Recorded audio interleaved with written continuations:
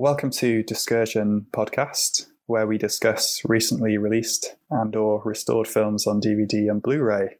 You are joined by Stephen and Dominic. I was making a noise there because I was thinking that our definition of recent, I think, is quite capacious. It is. Yeah.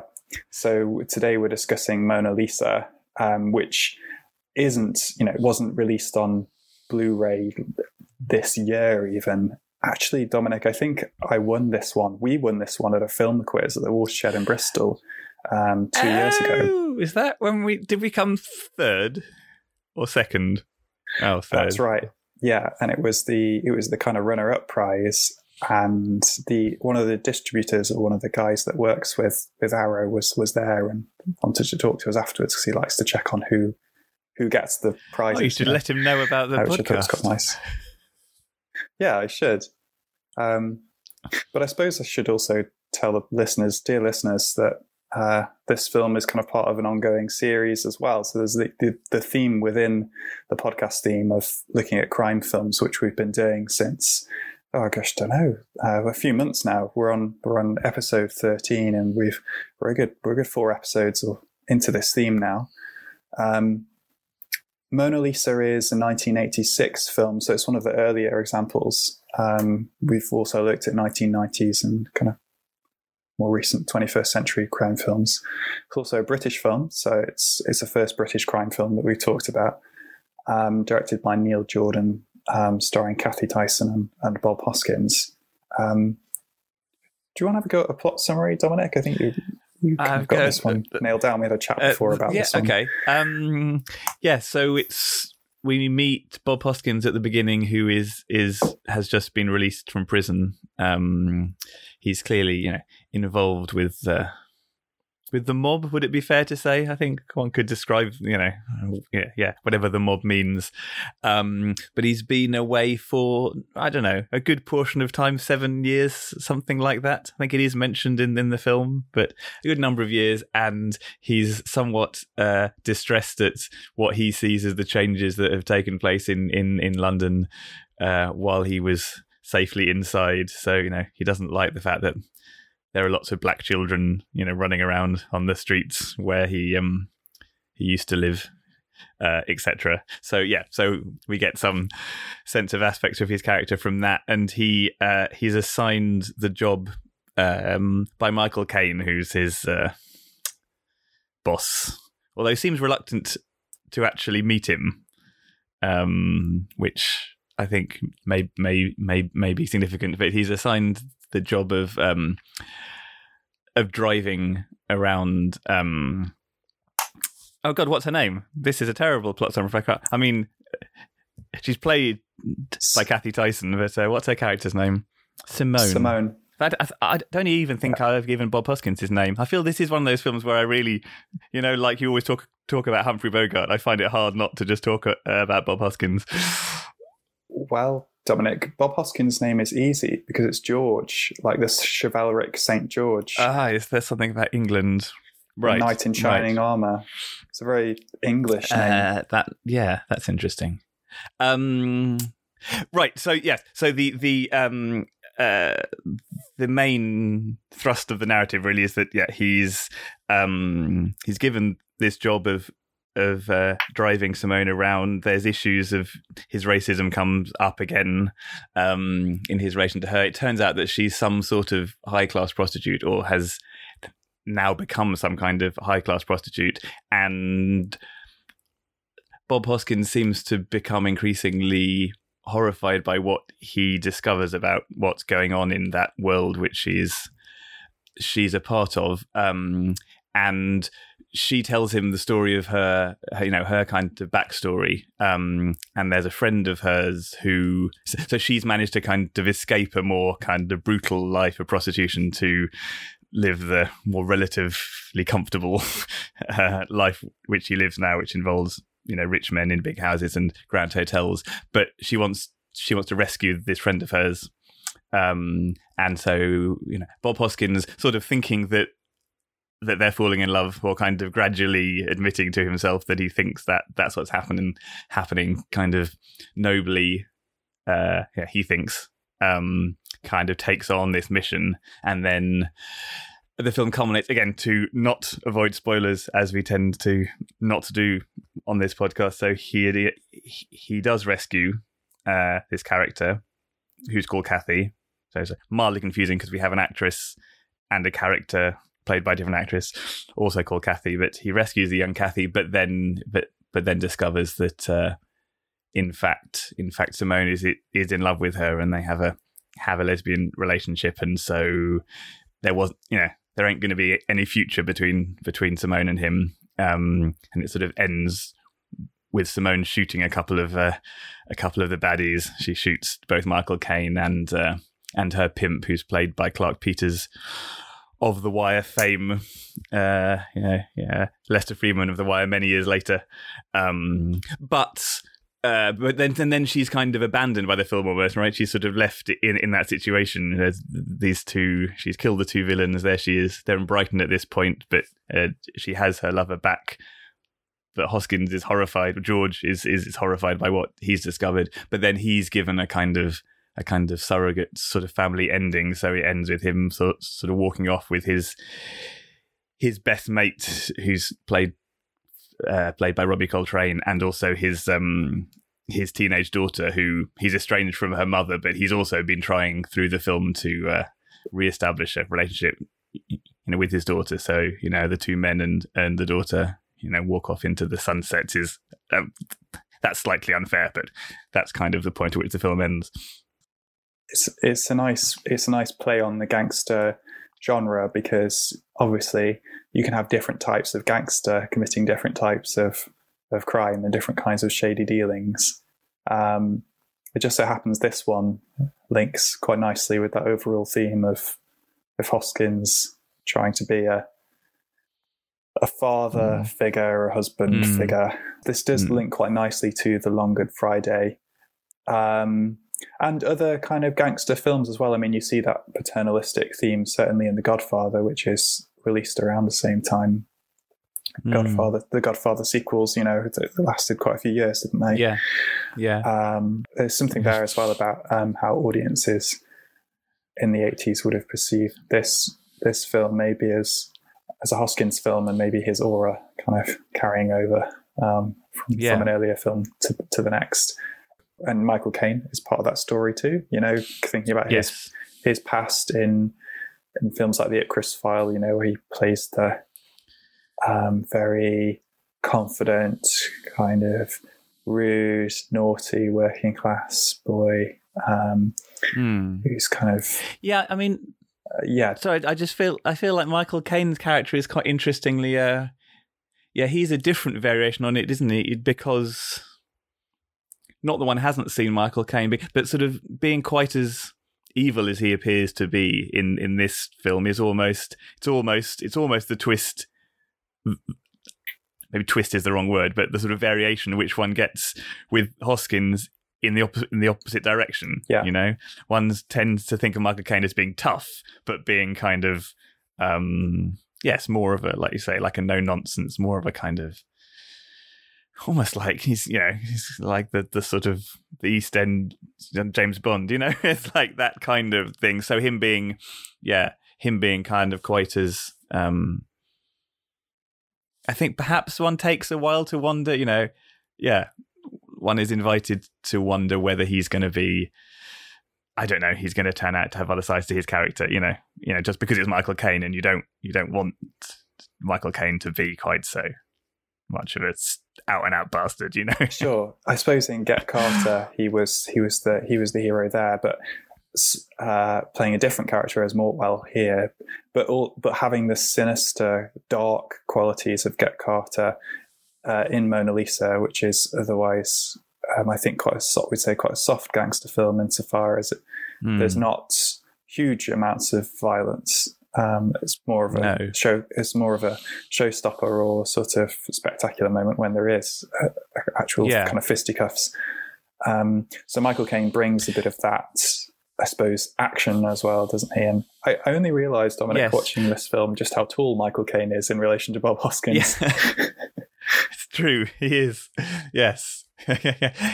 it's not quite like those moments watching Taskmaster, as I have been. We watched the new series recently when Greg Davis stands up next to anybody else and he's about twice their height. But there's still, there's a market. And that's kind of played with, isn't it? Yeah, absolutely. Again, in an obvious way, but, with the power relations.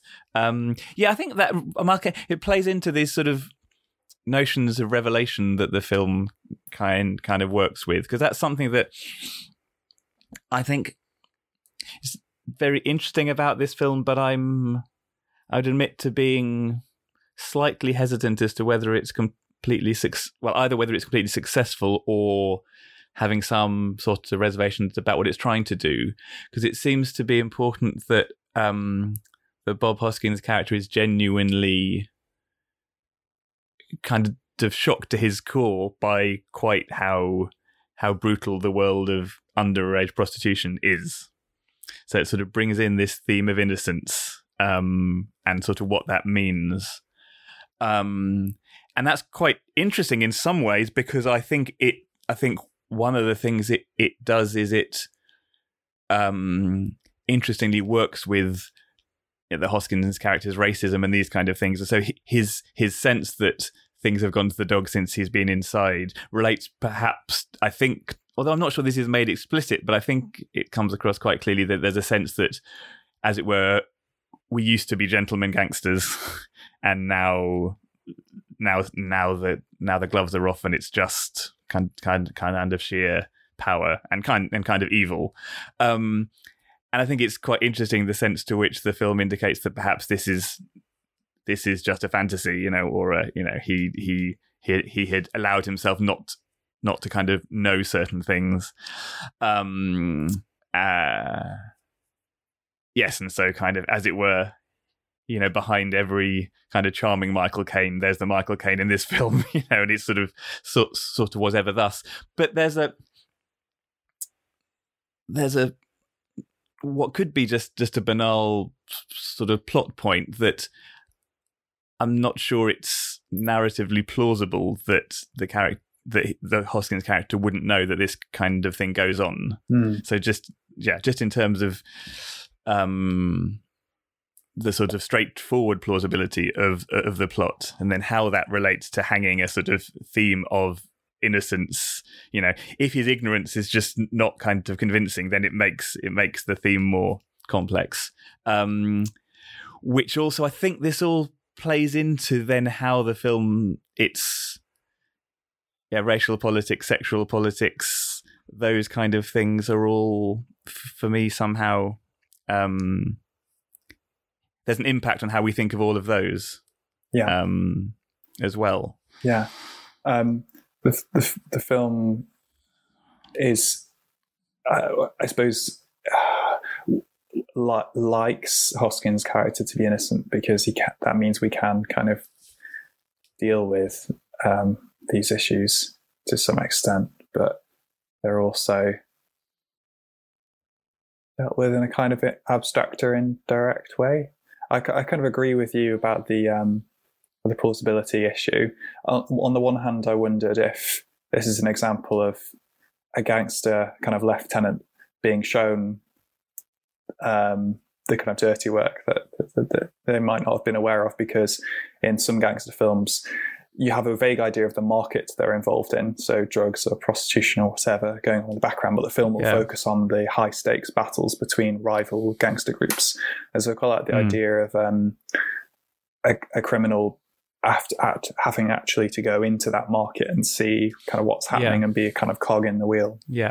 However, the idea that Hoskins had no idea, is what was going on is quite difficult to deal with, even though he's been in prison for so many years and presumably has become quite, what's the word, kind of inoculated, kind of isolated from the world as a whole. I mean, it's possible. I say, sometimes happens when you say something out loud and you go, I wonder if I actually believe that thing I'm saying. I now sort of think it's possible that I am making heavy weather of this that, precisely like you say, maybe it is plausible that he would just simply not have asked himself those questions, right? It's quite easy to just carry on and just go, well, what's actually happening with those girls? And, but I suppose I feel the film, this is the kind of thing that's very hard to kind of demonstrate when you're talking about kind of tone or the sort of demeanor of the film, but it just feels to me more that the film is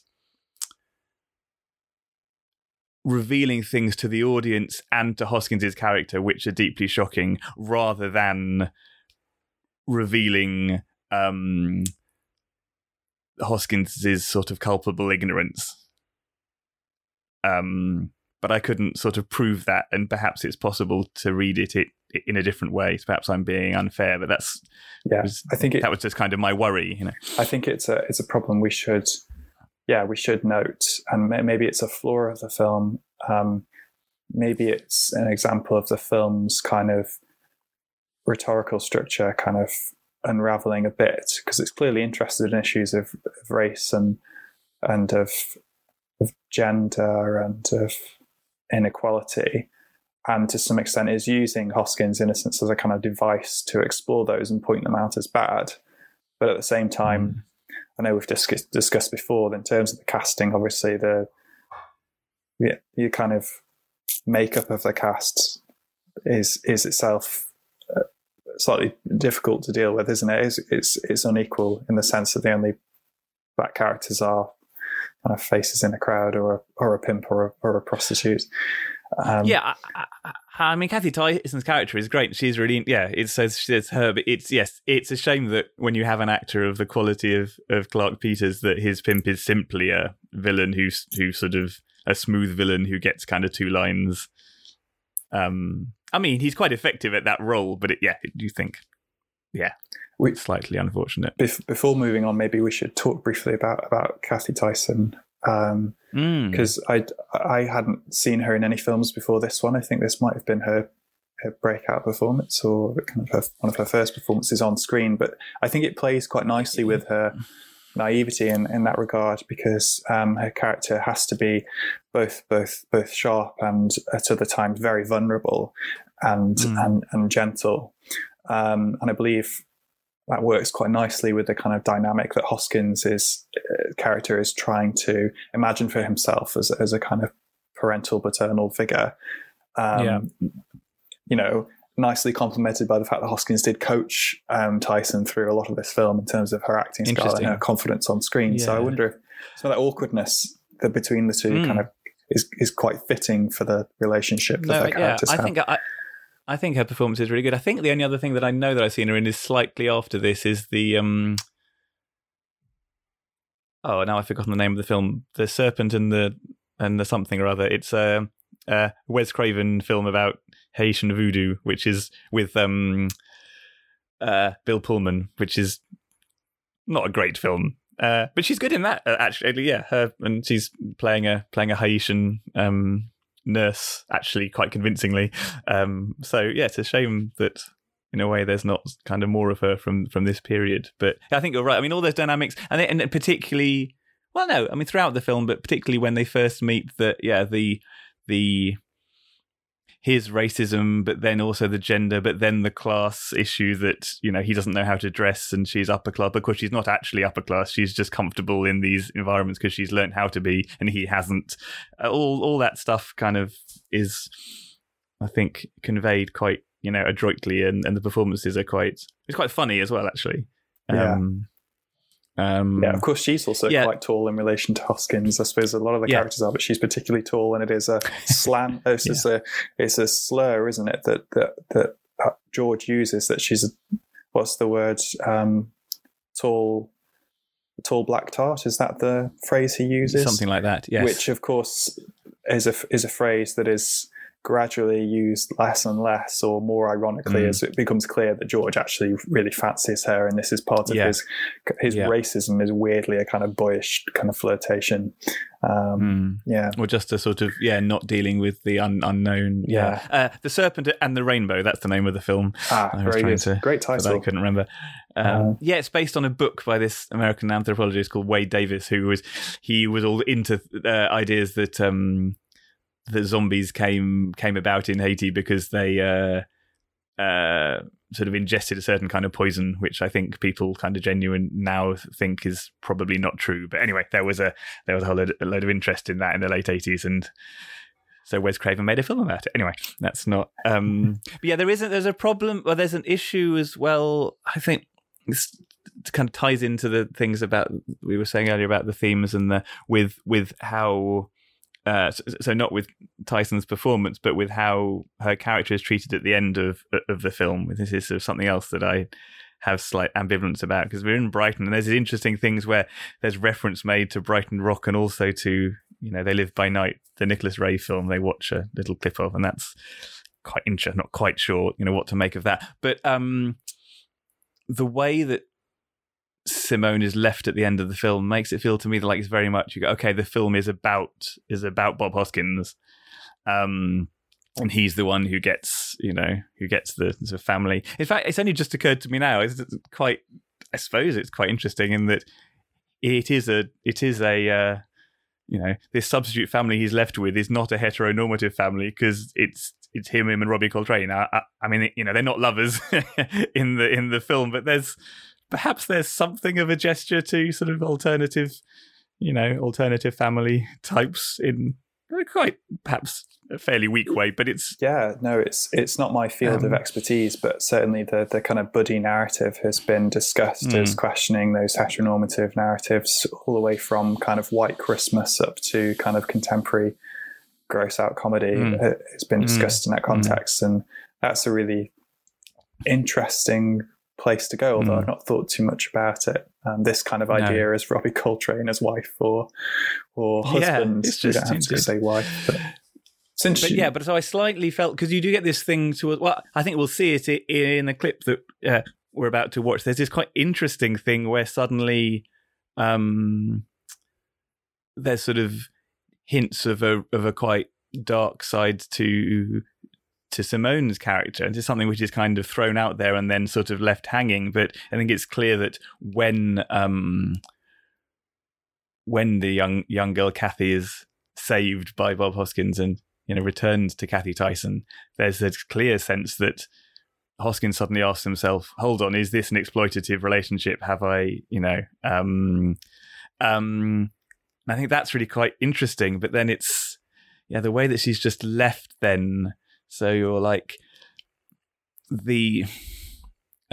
she's left having killed these two people with this young woman. The film is obviously sort of too rich for this, but it doesn't close down.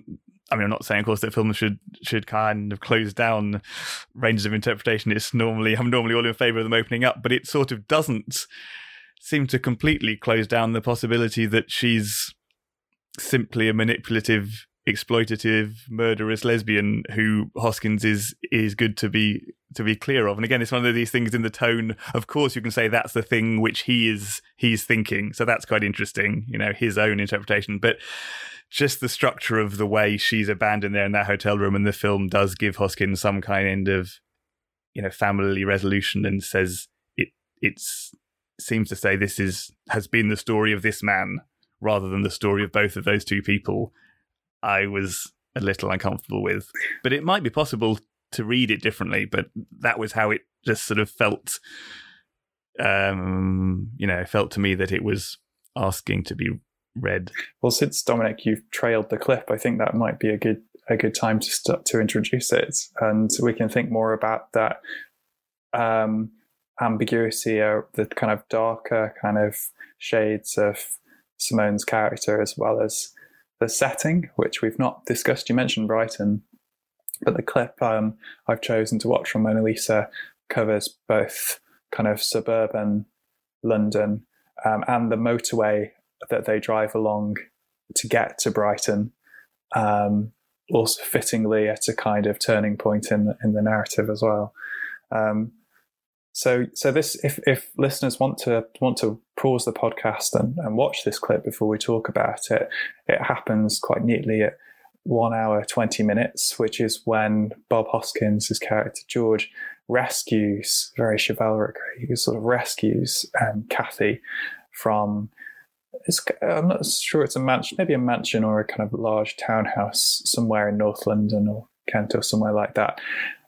And then just watch that for 5 minutes up to the moment when George has left Kathy and Simone to their reunion in the cafe by the motorway and is discussing his relationship with Simone,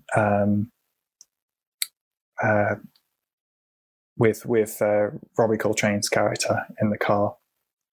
So the clip should end just at the moment where George is looking back through Robbie Coltrane's car towards the cafe and sees Simone and Kathy quite nicely framed by two windows. Watching this again, Dominic, I'm starting to notice some similarities with Blow Up, the Antonioni film, but both in that it's set in London, is interested in photography, or at least kind of pin-ups and a kind of seedier side of that. And also the fact that Hoskins is driving a cream 60s sports car, which we also see, I think it's a Rolls Royce in Blow Up, and it's not, this one isn't a Rolls, but yeah, I don't know what to make of that, but something about the kind of, also I think Blow Up is largely more the kind of parks and kind of greener side of London as well, but the kind of genteel aspect. Yeah. Well, there's an interest, yes, in glamorousness and what lies underneath it and that kind. Yeah, I mean, this film is more interested in what lies underneath it than Blow Up. Maybe Blow Up is kind of pursuing other questions, but yeah, I think there's a connection. There's also a connection to going back to kind of classic noir. The thing in this scene where you find out that there's not only these prostitution of underage girls, but that they're also being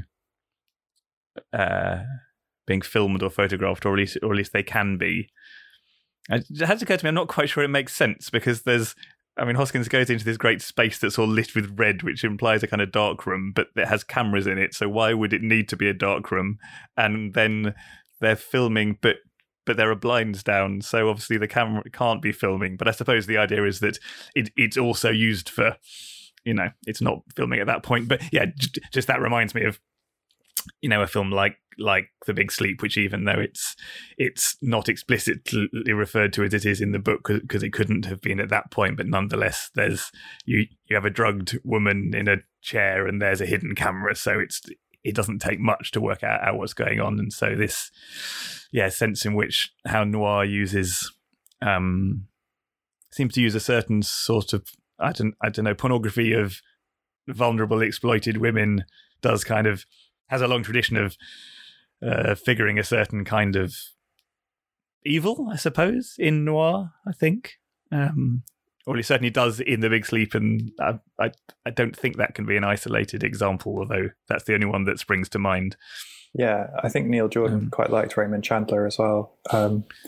This point about theatricalizing the mise-en-scène works in the film's favour. It reminded me of a darkroom as well, but also the red light district, in Amsterdam, or Soho's version with brothels and so on.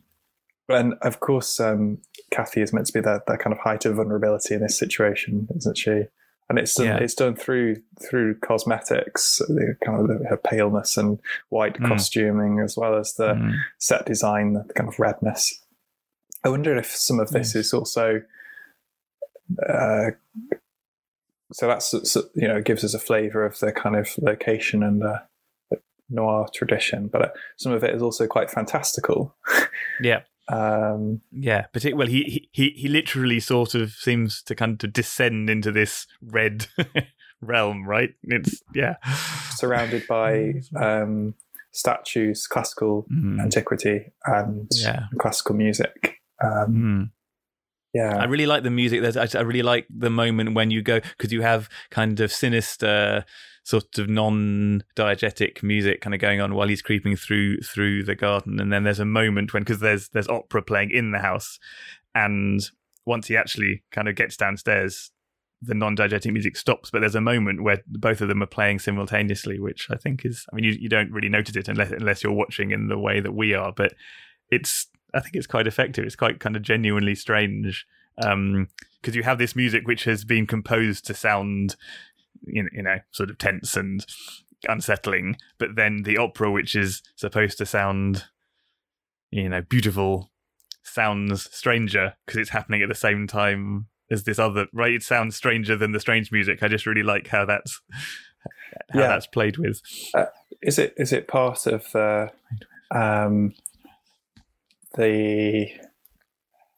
our estrangement from the film, or the kind of distanciation that goes on whenever Jordan puts in a kind of soundtrack that doesn't seem to quite fit with the setting? Or, I mean, there are some examples where it really doesn't work, like the Genesis soundtrack in Soho, which wasn't Neil Jordan's choice, but the Nat King Cole kind of at the beginning, and the classical antiquity here. Does it even matter that we're in London anymore, and that kind of Hoskins is in this situation of rescuing a prostitute? Does it become something else, something more kind of closer to his kind of imagined story, or something to do with something there about the kind of invoking the past and kind of tradition?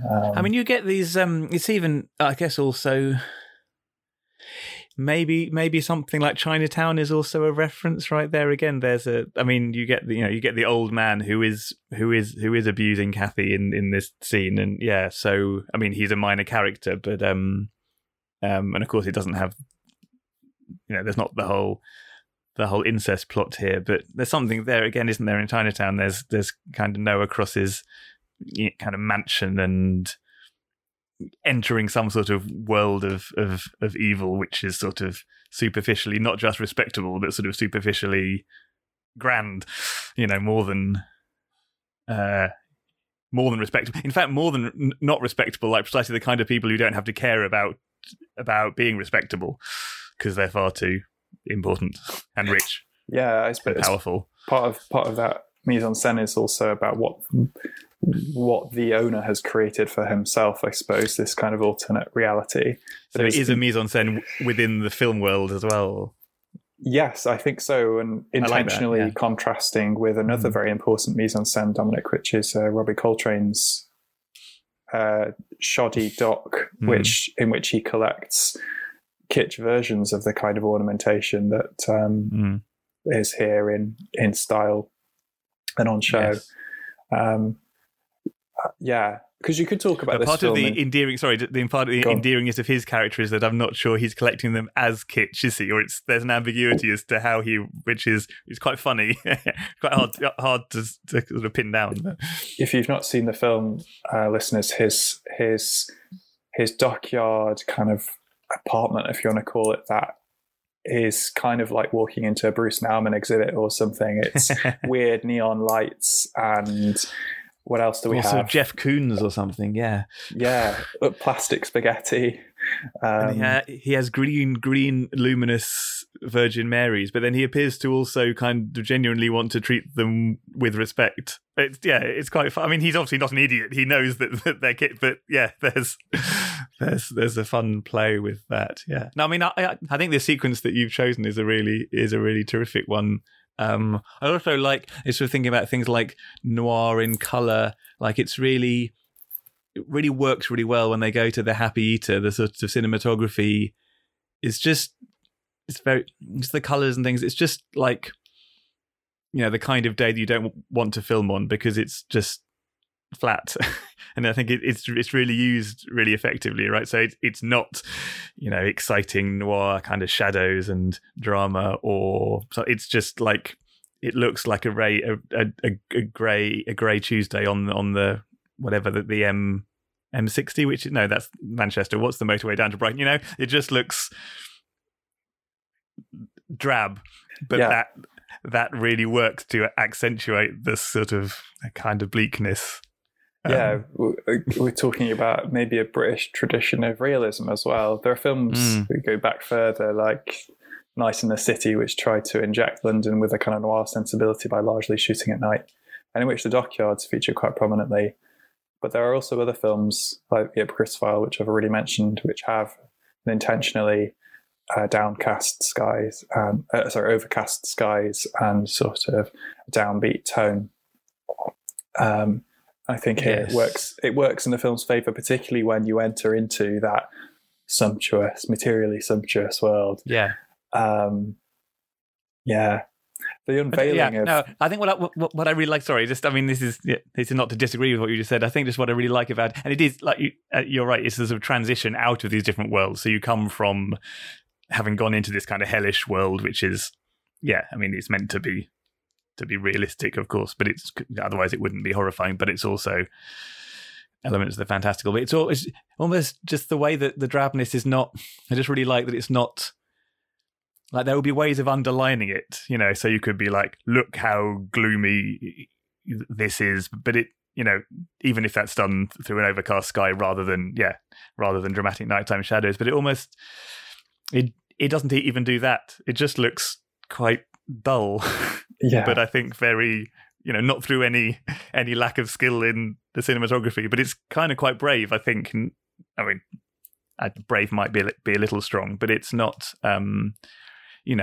it is open to the risk of being mistaken for just sort of not terribly interesting. Yeah.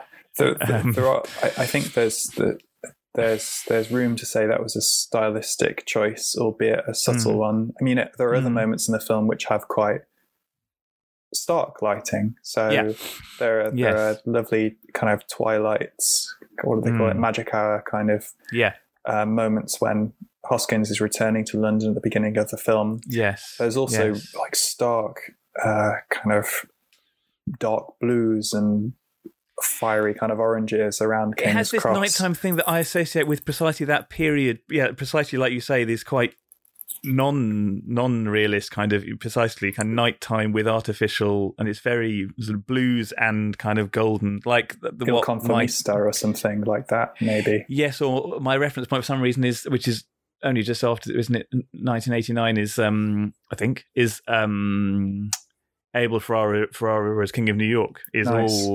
all the nighttime stuff is either blue or orange. I mean, in a more exaggerated way than this, but I don't know if there are any technical things as well about sort of film stock and lighting around this time as well, as that I don't know enough about that stuff. But it seems to, this is towards the really the kind of got the kind of later years of Eastman color. Stock, which is replaced by this point, definitely replaced Technicolor, and has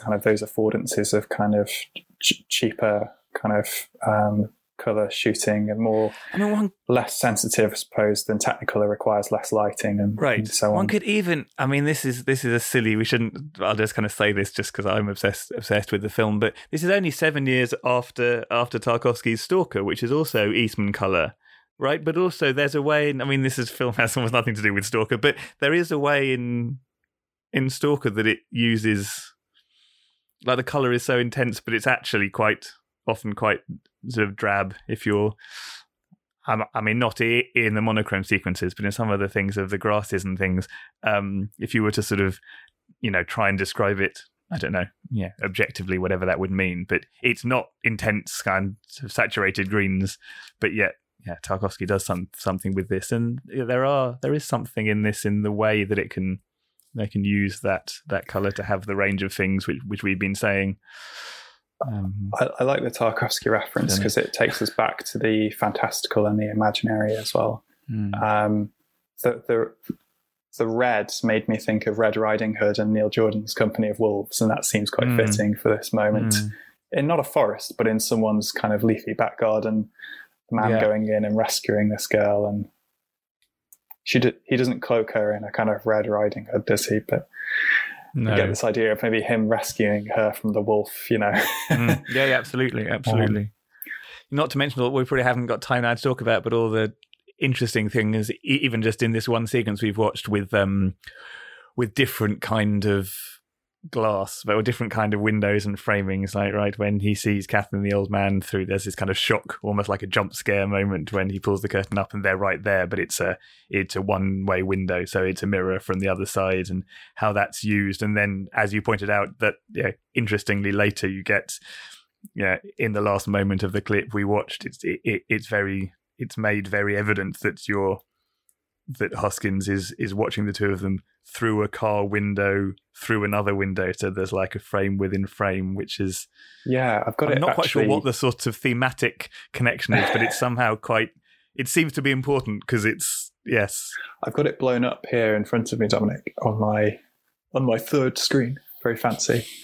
And what I'm struck by is the distance created by two panes of glass and the aperture of the car window, and very much this sense that George has fallen out of favour or kind of can't get close to the physical intimacy that you see between Simone and Kathy there. There's also quite complicated reflections, aren't there, if you were really to analyse it in terms of what's reflecting in which pane of glass. Yeah, we could go into more detail. You can see a bit of the roof of the car, but is that the thing that you're seeing reflected in the Happy Eaters window? Yeah, so it's sort of, I think you're right. It's proximate, but it's also very clear that they're physically close. You can see just the kind of focal length. You can see that in fact, they're only a few feet away, but there's complicated. Yeah, perhaps that would be a way of reading the sort of the metaphors of it, right? That it visually shows that they're both literally close but far away, or separated in a range of complicated ways. I don't know. Perhaps I'm now going to. No, I like that very much, and I like the contrast between the shockingly transparent one-way mirror, right, and that's the kind of the complications that arise when you put two panes of glass slightly distance apart, and the reflections don't have to be very precisely orchestrated, but they create more kind of confusion and distance within that frame. It's kind of, if you were to say, like, it's not a complicated image to understand, you see it and it's fine, but if you were to try and explain it all, you would then find that it's much more confusing, which perhaps also plays into the themes. I mean, it occurred to me that if I also, linking back, one more time to these motifs or these of ignorance and innocence and that kind of thing. This is interesting in this clip when George is talking to Kathy, and she's saying she can only eat ice cream now, presumably because of her drug addiction or something. I'm not exactly clear. And she's saying, you don't know much, and he's saying, no, I don't. That does kind of explicitly, I think, kind of call up those themes that we were saying the film addresses, to do with the relationship between ignorance and innocence. And it just occurred, just while watching it, also occurred there's something about imagination as well, which maybe does make his character less culpable. I'm sort of talking myself into thinking that this is more interesting. There's this sort of if the Hoskins character is just, as a rule, is just sort of not a very imaginative man, then while on the one hand, to sort of not have thought about quite what must have been going on, in the dealings that he's sort of tangentially part of, to do with prostitution and all other sorts of things. On the one hand, of course, that must be a moral failing, just not to have thought this through. On the other hand, to say that it's a moral failing of someone because they don't have the imagination to think of deeply brutal, horrible things seems a strange thing to say, right? To say that we should all have the imagination to be able to come up for ourselves with real evil. That can't be right, So, yeah. I don't know, and I think that I think this scene does make it clear that those themes are sort of, I don't know, the language of explicit and implicit is perhaps not helpful, but they're not. We're not reading them into the film. I think it's clear that the film is working with them, it seems to me. Yeah. I sense you're warming to the film or finding more to say about it than you might immediately have thought about. Yeah. I'm thinking that it's because it's a question of again, these things that are so interesting but so hard to pin down about how much of this complexity is the film. You have to say something like, is the film aware of, yes, I think my feeling was there were places where I wanted the film to be aware of things which I wasn't quite sure I could convince myself that it was.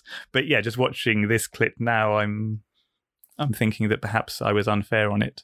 Yeah, I suppose we've mentioned authorship quite a lot as well. I've been mentioning Neil Jordan quite a few times, and we talked about the actors owning their performances, and maybe we shouldn't have to rely on intentionality to kind of find value in the film's style.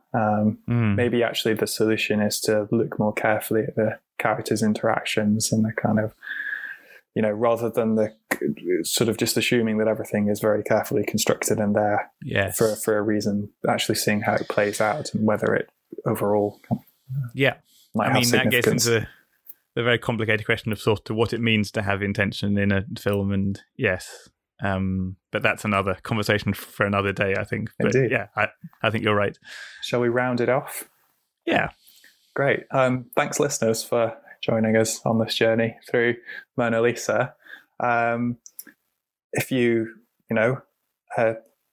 want to join us for the next podcast, that would be fantastic as well. To stay in touch, you can follow us on Twitter at Discursion Film. Do tweet us, let us know what you think of Mona Lisa and whether you liked Bob Hoskins' character or kind of agree or disagree with us on these issues of innocence and performance styles.